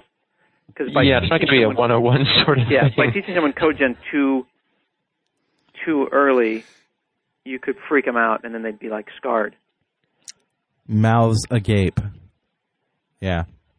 Yeah, because I was just thinking that's one of those things that's really getting a lot more mind share right now. I noticed a lot more people talking about code generation, getting excited about it. And it just seems that it's time for somebody to teach that class. And I was thinking Scott Hanselman, Scott's a teacher, Scott's got the knowledge. Why doesn't Scott do it? But you know why people are excited about code generation? There's a because we're lazy. Reason. Exactly. Thank you. Well, time and money. I was worried I was going to have to say that. Time and money was what it comes down to, I think. Programmers are lazy. And I don't mean this in a disparaging way. I mean this in a don't be afraid. I think laziness works for programmers, don't you? I mean, you want to write as little code as possible and still have a product at the end of the day. So that you can go to the beach instead of laboring. Except the C++, C# guys with the greasy hair, they want to write code all day long. Hey, C# guys don't have greasy hair. I know. Okay, C# guys. Okay, except. As a matter of fact, I have enough time to go to my stylist and get the hand massage, the neck massage, the scalp massage. It's still a half a day. Therapy. And the shampoo and the conditioning and get everything done. And she asked me how my day's been going, and I said, everything's fine, got out of work early, and I'm a C# guy. It's still half a day of programming versus, 2 or 3 hours for programming. So, Yeah. Well, that they say that if two programmers are given 100 hours to do something, the programmer will write for 100 hours. Yeah. The engineer will write a tool for 99 hours and then push a button in the last hour. And I think that's true. And these are cliches, but they're true. I mean, how do you get an engineer motivated? You tell him it's impossible. Right. I was on a chat rather a couple of days ago with a guy who was trying to. It was pretty cool. Corey Smith was trying to make a MSN Messenger plugin for Xbox Live, so you could see in MSN Messenger when your buddies are on Xbox. But he was getting into some, weirdness in Passport, trying to log into Passport. And I was like, I thought it was an interesting idea, but it was 3 a.m, and I wasn't really going to, get into it. So I said, I think it's impossible, And I think that energized him. I think at that point, when I said this is impossible, he was fired up, and I think he probably coded a couple more hours. So, Scott, what do you mean by a caste system for APIs? What are you talking about there? A third-class API would be like iDispatch, or if you're a COM person, where you say whatever .invoke, and then you pass in a string that says the name of the operation. Yeah. So maybe there's only one interface that has execute, and you pass in a string saying what to do, and then maybe an object array, which is the values of all of the different parameters. So you have a router, you have a dispatching mechanism that's all based on one entry point, .execute. You could argue that like command.execute on ADO.NET is a third-class API. And what's the first thing that you do with a first-class API? Third-class API is you build a first-class one around it. Yeah. when you get SQL Server, you're getting this black box that you send a magic string to, select star from authors in the Northwind database. Regardless of what language that you're writing in, whether you're writing in C# or VB or VB script, you still have to send in a magic string, and then you get information back. Natively, you get TDS back from SQL Server, but that usually people would say that you get a record set back. And that record set itself is a third-class API because it doesn't say, I say select star from authors. I can't immediately go and say authors.firstname or authors.lastname. I have to say, dot columns, quote, name of the column, dot values, da-da-da-da-da. Right. So these third-class APIs are incredibly flexible at runtime and allow you to do things like that perf counter thing that I was talking about. Right. But from a programmer's point of view, like from the point of view of an e-finance programmer, like one of the guys that's writing code for me, I want them to sit down and type in Voyager.getAccounts. Yeah. And if there's things going on in the back, I don't really care. So a perfect example of where a .NET programmer today can go and look at a transition between a first-class and a third-class API is when you go and add a web reference in Visual Studio. Go check out the hidden code that they generate. Right. You won't see it in Visual Studio. You actually have to go into your Visual Studio projects, look at your web references folder, and look at the reference.cs file or VB file that gets created, and you'll see little functions created for every web service operation, and they'll all call a .invoke and pass in a quote with the name of what they really wanted. Yeah, right. So that's a real important kind of abstraction pattern that people can remember. I guess, it all depends on, a lot of it depends on where you are as a programmer and what the level of complexity and modification and customization is required for the API itself. If you have a task that is fairly straightforward, as it's always going to be done this way, high-level tools work really well. And as you know, because we've had to deal with high-level tools, say in VB 3, 4, 5, 6, where we quickly bump up against a brick wall, and there's no source code there for you to modify. There's nothing for you to override. So one of the cool things about the high-level components in .NET is that the source is there. And you have something better than the source. You have overridable members. Overridable members of the base class, is better than the source because you don't have to figure out this guy's comments and references of this little private variable and that little private variable. You can just override an overridable sub that gets called by the base class and that does a particular task, and it's better than having the source code. Just recompile. Absolutely. Delegate. This is what it's all about. So let somebody else do the work. Right, and that's an interesting thing. These people who are all up in arms about the Windows source code leak. Like it's really going to matter. I mean, there's a couple of people who have found some things and they've hacked them. Big deal. Microsoft put out a thing. Put out a fix for it, and it's a done deal. But how useful is a part of the source code of a copyrighted operating system that you're not going to recompile and try to sell? You're not going to make your own version of, a list box or something like that. It's pretty much useless. I mean, it's an educational tool, and they also have programs for universities and partners where they give their source code away. So I don't know. That's a little side thing, but I'm saying the source code is less useful than having an object that's overridable. If the object is rich. Because nothing is more frustrating than getting an object that you think is going to save the world and it's going to be the perfect thing that you need, and you either can't override it or it doesn't do what you want it to do. Like with Peter's stuff, for example, it's so modular.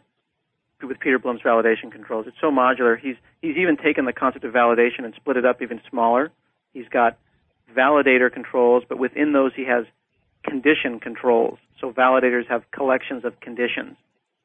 And then you've got enabler properties that you hook conditions up to. And it's this huge hierarchy. And you can insert in your own conditions to give a validator a reason to validate or not. Yeah. It's almost overwhelming. But for the designer, from someone like me, it's a playground. Yeah. But to get an object that maybe only has 3 or 4 functions and no hierarchy to speak of, and the person didn't put any thought into whether or not someone in the future might use this. I mean, really, does it come down to, did the developer design this code for himself, this object for himself, or for other developers? Right. You know? Right. We're trying to get a guy on the line here. I have his question. I'll read his question, and we'll see if we can get him on the line. He says he did hear the comment made about Linux being much harder than Windows. He says, I assume the caller meant harder to program and not harder to administrate. My first 7 years of professional life was Unix kernel programming and then Unix administration. I then switched to the dark side, Windows. While I find Windows more usable, I found Windows harder to administer. Of course, this was 7 years ago. Windows has certainly come a long way, baby. What I hate about administering Windows is the black box mentality. And at times, Microsoft engineers really have no idea why Windows does things a certain way. Or why, if you do the opposite of what Windows documentation says, you get the desired results, such as in Microsoft Exchange SMTP relaying comes to mind. Linux, Unix in general, is far more understandable as to why and how things are done. Now for programming. I hated X Windows programming. I hated Windows MFC coding. Hey, man, I'm with you there. And I hated Java programming, and along comes .NET and Visual Studio.NET. Programming has become fun again. Wow, so we have a Linux convert here. Now, if we could just get the .NET framework ported to Linux or Unix, just imagine. Well, we are actually working on that, Darren. Well, he can download Mono or Rotor immediately. Absolutely, and I'm sure he knows that. A perfect example is SourceGear Vault. Right. They've got a Mono front end now, I believe. Wow, that's interesting. With Vault 2.0, I think came out a week and a half ago. SourceGear.com. And Mono, as you know, is not the educational only. That's Rotor. Rotor is educational. Mono educational only. Really being used to do some really useful stuff. Yeah, Mono is usable in commercial products because it's a completely different company. So, now, one thing I wanted to comment on, if you mind if I comment on a couple of his things? Sure. Let me just say, really great points. Let me just say, Darren, we're going to send you we're going to send you a game, either an Xbox game, or we might send you a copy of VisualStudio.net. We'll get in touch with you and see what you got and what you need. Thanks for that message. Go ahead. So, first thing he said was about the black box mentality. Yeah. And I think that as someone I've been doing Windows since, I remember, vividly, like it was yesterday, when I was at this company and our first Pentium 90 arrived. Yeah. And we loaded Windows 3.5.1 and NT 3.5.1 and SQL Server 4.2 onto this thing. And then this is also when Word 6 was out. And we would launch Word 6, and it would take 3 seconds, and we'd freak out. Oh, my God, it took only 3 seconds to load Word. Right. This is the greatest. Absolutely. 7-8 years ago, black box mentality, big time. Yep. But if you talk to the people inside of Microsoft, that's so changing, and I think Absolutely. the .NET framework is such a good example of saying, here, look at it as a black box, live in the matrix, which is good for the beginner programmer, but if you don't want to, extensibility points galore. Right. Things like reflector, pervasive metadata. Yeah. It's fantastic. So I say that on many shows that it seems as though they've got the message. They're listening to the mistakes that have been made on other platforms. And as you say, what I do in my class, I show, we do a little inheritance demo with some stupid things that don't mean anything, like a customer and a person, and people go, yeah, why do I need that? And then I inherit a text box control, and we look at the list of overridable members, and there's, a whole shitload of them. And what it means is that since members aren't overridable by default, that these guys at Microsoft actually had to go in there and make them all overridable. For what purpose? For the purpose of allowing you, the developer, to hook into them and to customize them. Totally. Yeah. Totally. Well, that said, there's even more than just the black box mentality, though, right? There's also the idea of the application itself is the black box. I mean, we've got the whole problem with. I hear people say this all the time. I used to go into the Yahoo programming chat room and get into arguments with people. It invariably went to this Windows versus Linux thing as soon as I mentioned that I like C#. See, hang on a second. I have to interject, Rory. Did you hear what Rory just said? Yeah. Rory just said he went to the Yahoo chat room and he went to pick a fight, is what I heard, if I remember correctly. He basically said, I went to a bar, I was feeling really Patrick Swayze at the time, and I decided to go and kick some guy's butt. You know what I mean? I'm looking, what should I do? It's Friday. I think I'll go see if I can piss off some Linux guys, whip them into a froth, get them frothing at the mouth, and then he'll leave and just let them go. And then there's a little bit of truth to that. There's a little bit of truth. I'd go in, and I always knew that somebody was going to jump on me as soon as I said that I was a .NET C# guy. And someone always did. And it wasn't just one person. It'd be about 18 people all at the same time, and that's what I love. That's my kind of fight. And they come in, and they would say, well, you know what?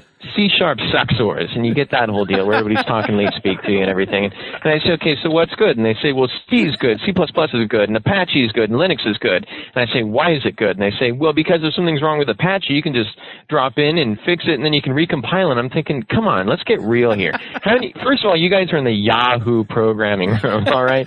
You're not the leadest guys on the face of the earth. And second of all, how many of you are really going to go in, make the change to Apache, recompile it, and be up and on your way? Let's be honest here. How many man-hours have been into making Apache? The option is there, dude. This is like the guys that go to like the swap meet, and they've got like their 79 Gremlin. Oh yeah, I've been thinking about redoing blower on it, man. I'm thinking about taking that whole carburetor off the top there and replacing it. I'm not going to do it, but I'm talking about it. I'm thinking about it. Right. Yeah, because there are people on this planet who will do that, and I know some of them, but they are few and far between. And if you're hanging out in the Yahoo chat room, you're not the person who's going to go and take Apache apart and, quote, fix it. I mean, you don't even know what's wrong with it. You're not going to be able to figure it out. It's just not going to happen. I think there are tiers of nerds there. There's like, maybe 10 nerds that actually write the code, and there's probably about 100,000 others that download it and apply it and say, what a good boy am I, Yeah, there's a pretty big difference between compiling the kernel on Linux and making a change to the kernel, then compiling it. Right. Or making a working change. Yeah, making one that builds. Because I can go in and change it, too. I can write Mary Had a Little Lamb in there if I really want to. And that doesn't mean it's going to build, so you definitely have to have some skill. You don't have enough room in the keyboard buffer for that list of command line arguments, man. You know how I'd like to see this thing kind of end? I'd like to see it kind of, the whole argument. It feels like those...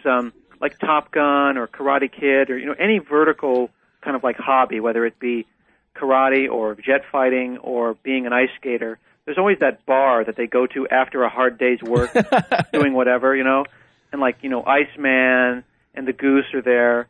And there's always like the kid, right?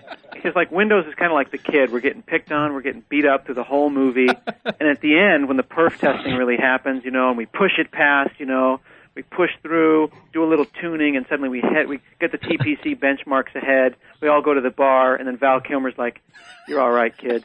And then Linux and Windows would get along and be like friendly with each other. That's so awesome. Scott Hanselman Top Gun analogy. You actually have a lot of those. I've noticed that a huge part of your life is built around relating everything back to Top Gun. So I'm glad to hear that. I have a need for speed, my friend. Yeah. Of course, when Anthony Edwards showed up on ER, the whole analogy falls apart, but I really try to just gloss over that. Well, I want to take this opportunity to tell people that, yes, we are going to give away a copy of Windows Server 2003 Enterprise Edition with 25 client-side licenses, thanks to Microsoft who's supplying that. What you have to do is you have to tell me what the secret namespace of the day is, and in order to do that, you go to our website and say, yes, I know it. The website is www.franklins.net/call.netrocks. We're going to pick at random from the correct answers, and we will, at the end of the show, give that away. So just go and enter in a message there at www.franklins.net/call.netrocks. So, Scott, this is a show about .NET. I know that we got off on a little tangent there, a much-needed tangent, by the way. Other ideas that you've had, blogging trends, Usenet, Google, toolbars. This is kind of toolbar-related, but did you see what, on the blogs right now, there's a fella, I think his name's Don Park, and he was showing a new way to do phishing. Do you know about phishing? Fishing as in with a rod and reel, or fishing? Fishing as in PHISH. Ooh, as in phishing band. Is when you get an email from someone in, Uzbekistan who says, I need your eBay password, just click here. Oh, right. I got an email last week from, I think it was PayPal, and it said, your password's expired, come here and click and put your new password in. And I did a view source on it from inside of Outlook, and the address, the thing was pulling images from PayPal, but the address that the form action was going to was in Korea. Yep, I saw the same thing. And I was and I was thinking to myself, wow, this guy's got a pair of grapes on him. Serious balls. He's going to email me. Yep. Well, what am I going to do? You send an email to like, abuse at wherever his domain is. I suppose. But it was just bizarre. It's like someone knocks on the door, and it's like, Candyman. Yeah, no, absolutely. Telegram, man. Telegram. And I was impressed. I was just like, wow, this guy's got some huevos. The one I got was actually a JPEG that looked like HTML markup. And when you clicked anywhere in the JPEG, it went to some Korean site, even though, as you said, it was, not the right address. Yeah. Well, what they had done is this fella had created a JavaScript pop-up. This blogger had created a JavaScript pop-up that had a fake toolbar and a fake menu and a fake status bar, all done with images. Wow. And he turned off toolbars and turned off images. And basically, you would click on it, and he'd enabled everything. Back button, forward button, and you're there, but you're in a simulated browser.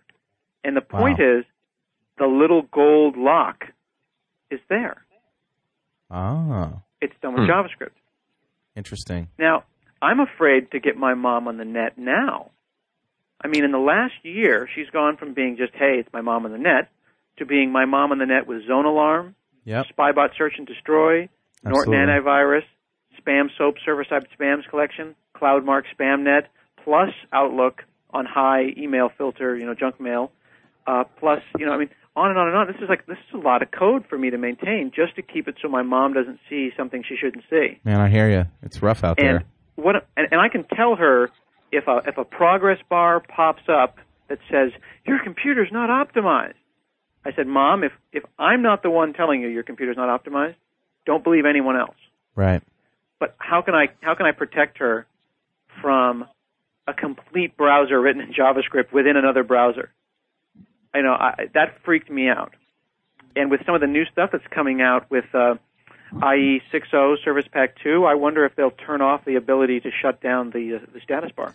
Were you listening to the first live show that we did, which was also the last live show that we did? I listened to the first part, yeah. Yeah, where Dan Appleman was. We were talking with Dan about this kind of stuff, and all the issues that having the service pack put up an internet firewall by default is going to cause, which is nothing's going to work, and so the answer is turn off the firewall. Right. Exactly. Which is unfortunately what most people will do. Because like your Apache guys who are going to be compiling fixes, they're not going to be, I don't even have most of the ports memorized. I mean, I don't even have a link in my favorites going to a list of ports. I don't know what port my printer authentication thing is using, and I don't know what port, browsing the network is using. I mean, I should, but my mom certainly doesn't. How's she going to configure Zone Alarm? Well, she calls me every time the thing asks her a question. You're the guy. And it's nice for it. If it says something like, Microsoft Money wants to connect to the internet, is that okay? She can figure that out. Yeah. But generic host process. Right. What's that? How do I know generic isn't misspelled? Yeah. And it's like some evil beast that has jumped onto the machine. Right. It's a real problem, and it's got me concerned. And when I saw that, the only way that I knew that this particular pop-up wasn't legit was that I make my colors and fonts totally goofy. And suddenly it switched to the standard Windows fonts in gray.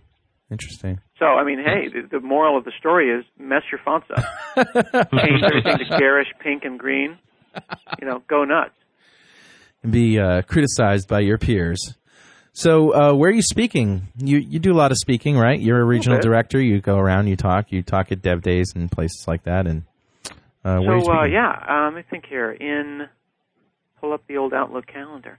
In March, I'm going to be at VS Live and VBits.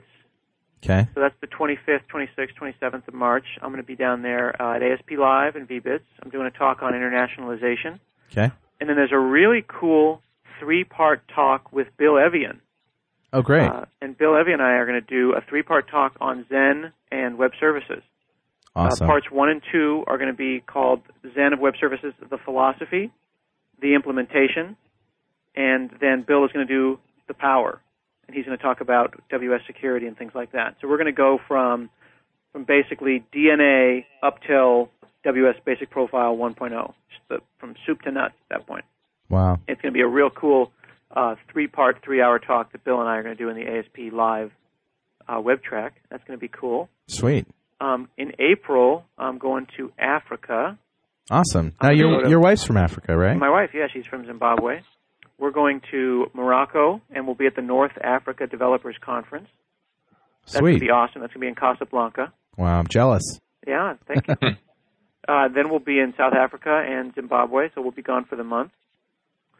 And then coming into May, I've got some Credit Union Technology Council, and then we've got TechEd coming up, don't we? At the end of May. Yeah. When is it is? Yep. End of May, I think. We'll both be speaking there, actually. Yeah, I think 23rd through the 28th there at TechEd. Yep. And then there's an MVP summit coming up, too. So there's lots of opportunities to hang out and network with folks. Do you do the Portland Nerd Dinner with Rory and Chris Sells out there? I do, but I missed the recent Portland Nerd Dinner because I had just gotten my eyes lasered the day before. Ah. So yeah. Rory, what did he was there the time before to make fun of my hair, so it was cool. What did they serve at the last Portland Nerd Dinner, Rory? What was the slop? It's always slop. Yeah, we go to this mall court, and food court. I have it's brown mound of stuff. Oh, see, now I'm like envisioning the Four Seasons here. Like a highbrow sort of get together. Sponsored by some company. Envision again. No, and at the last one there was like a Maury Povich level fight going on in the mall too, about 3 tables down from us. Just everybody screaming at each other. It was something. Right. No, the nerd dinners are pretty cool. This is Maury Povich level. That's not even, Oprah level. That's not even Jerry Springer level. Talk about a caste system. It's one step away from Good Day Oregon. Which I've never seen, but I can only imagine. So what are you doing with Whidbey these days? I gotta ask that. Whidbey's I'm waiting for it to come out so I can put the thing into production. Yeah, it's awesome. There's some really cool stuff going on around the Whidbey early adopter stuff, but I'm dealing with some pretty sensitive information as far as finance and such. And as much as I'd like to go live with something like that, you can. And I'm sure it would be fine. My banks will never let me do it. So I am following the tales of Scott Guthrie and Rob Howard with much interest. Whidbey is going to kick complete ass. I totally agree. Not only in the web stuff, but in the Windows Forms, one-click. The VBNet languages, is getting a lot of great new stuff. What do you think about that? About where the languages are going? Do you think that a lot of people are switching to C# just because of perception or something? If they had programmed in VBNet before, that's an unfortunate thing. There was a recent entry on a blog where a guy was saying, 2-3 years into it here. There's still support for roughly 30 languages, but realistically, people are only going live with VB.NET and C#. Yeah. And even more, there's bigotry, where people somehow think they're going to get an extra $10,000 a year if they program with a language that has C at the beginning of it. Yeah, I agree. Somehow an angle bracket, gets you more money. I actually got an email from a guy who said we're at a crossroads. We have a sort of a hybrid application that's mostly VB6, and we've done some VBNet, and we're all VB programmers, but you think this is a good time to switch to C#, he says. And he said, he knows that Microsoft is supporting the language, but he has a perception that they're supporting it more. Like there's the perception that it's the professional language, and VB is still the dick-around toy language, which is completely bullshit. And so I told him, really feel. Don't sugarcoat it, Carl. It infuriates me, and I emailed him back and I said, now you're basically telling me that that this is not true, and yet you're doing it anyway. So what's up with that? And so you're going to help support that perception by taking part in it. Yeah. Right? No, basically the issue may be just Microsoft's issue of, having more sample code in VBNet, having more magazines that publish VBNet samples. You know what I mean? And that's what it comes down to. Or even having developers that publish articles provide sample code in both languages, I think maybe makes a lot of sense. I don't think people have to. Here's another thing that supports my argument that these languages are driven by companies within Microsoft. You can call them divisions or departments, but they're really like these companies that have their own autonomy. And yes, they do have communication from on high and across languages and things like that, and there's a lot of coordination. But they're basically wake up in the morning and say, how can I make my language better? And the VBNet team does that, and the C# team does that. So there's nobody up at the, pulling the strings, the marionettes above them saying they're going to give more money and support to the C# team than they are to the VBNet team. They're spending millions of dollars on VBNet Whidbey. You know what I mean? To make it better. They're putting in stuff that you won't even believe. So I don't buy it. And stick with VB. And I'm going to stick with VB, and you should too if you're a VB programmer out there. Don't let public perception or your perception of public perception persuade you otherwise. You got to be careful with that, though. It's almost like saying, come on, guys, drink Tab. Come on. Just as good. Oh, come on. RC Cola, really. No. reasonable alternative to Diet Coke. Look, if you're a VB programmer, why you shouldn't switch to C#. You're going to be more productive in your language. Yeah, that's a really valid point. If you've been coding in VB for 6 years, do you really think you want to get with the semicolon crowd? No more than I want to go in and start doing if, then, else, and also. Right. I cannot go as fast. I cannot be as productive. And if I don't really know the language I'm speaking, I mean, Rory, you speak French, right? Oui, je parle français. There you go. But are you going to pick French as the language you're going to use to most effectively express yourself?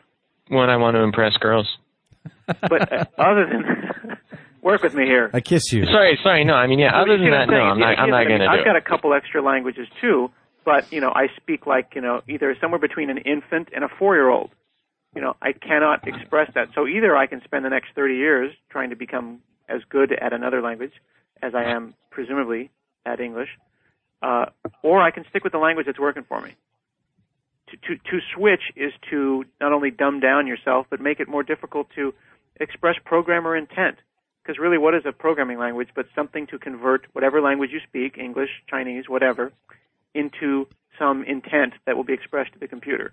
And if you pick a language that is ineffective...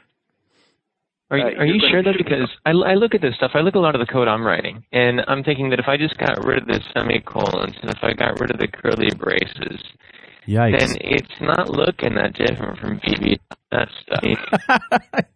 He's been abducted by aliens, ladies and gentlemen.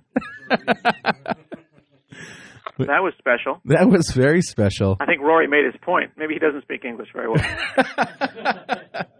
He's having bandwidth issues, I think. Is he Skyped in, or is he doing this over the phone? He's Skyped in, actually. That's why he's been sort of cutting in and out. So apparently somebody was just downloading a big porno movie right in next door to him and usurped his bandwidth.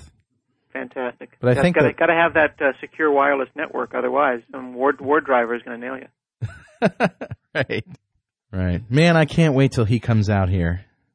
And, speaking of nerd dinners, he's, this nerd dinner that you guys do out in Portland, we're getting one going on out here in New England, too. So when he comes out here in March, we're going to be able to. And also, I might just add here, we have 6 or 7 or 8 or 9 seats in the studio while we're recording .NET Rocks. So if anybody's local and wants to just bomb over to New London on Fridays at noon, then we can accommodate you, give you a set of headphones. New London. Where is that? Well, it's like London, but it's new. It's halfway between Boston and New York, actually. Wow. Yeah. So you literally are in the middle of nowhere. I've taken the train between Boston and New York. Wow. Well, you went right through New London. I did. I would have waved had I known. You'll have to come back. Well, anyway, we're going to wrap it up here. And I'm sorry, Rory. We'll catch up with you later.